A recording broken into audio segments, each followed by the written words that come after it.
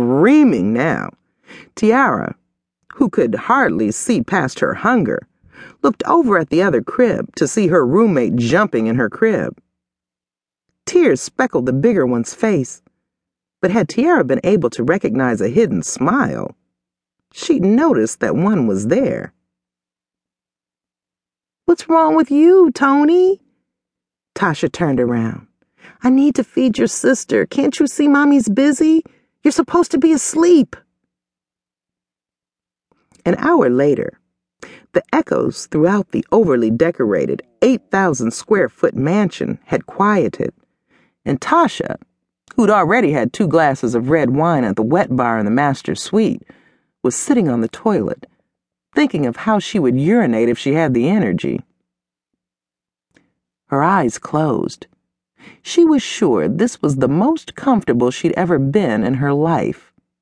Right there on the toilet, she was in a quiet, movement-free bliss that began at her toes, which were being warmed by the heated marble floors, and ended at her middle, which was just as warm. "Oh, God, please don't let them wake up again, please." She prayed more honestly than she had in her entire lifetime. I just want some rest.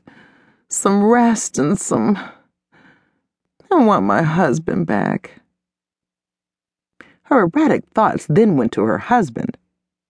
In counseling, a few months after Tony was born and Tasha had been placed on antidepressants to control the crying she did whenever she was alone in the car with the crying baby with the smart eyes, Tasha had promised never to be angry with Lionel for not being there. Basketball was his life. It was her life.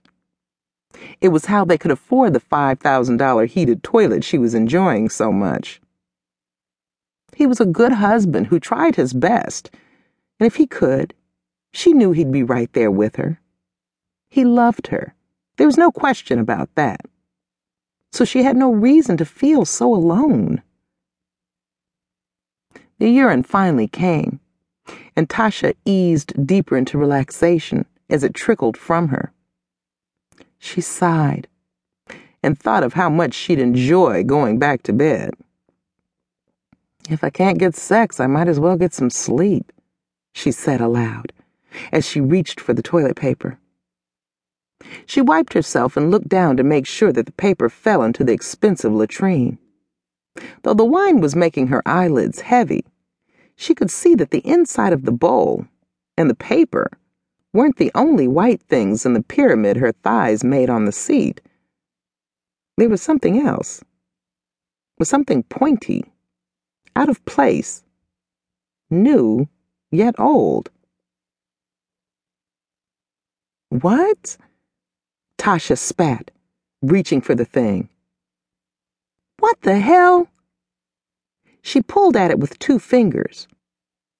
She rationalized that maybe it was lint, a piece of fiber she'd picked up in the bed, or maybe it had fallen off of Tiara's nightsuit.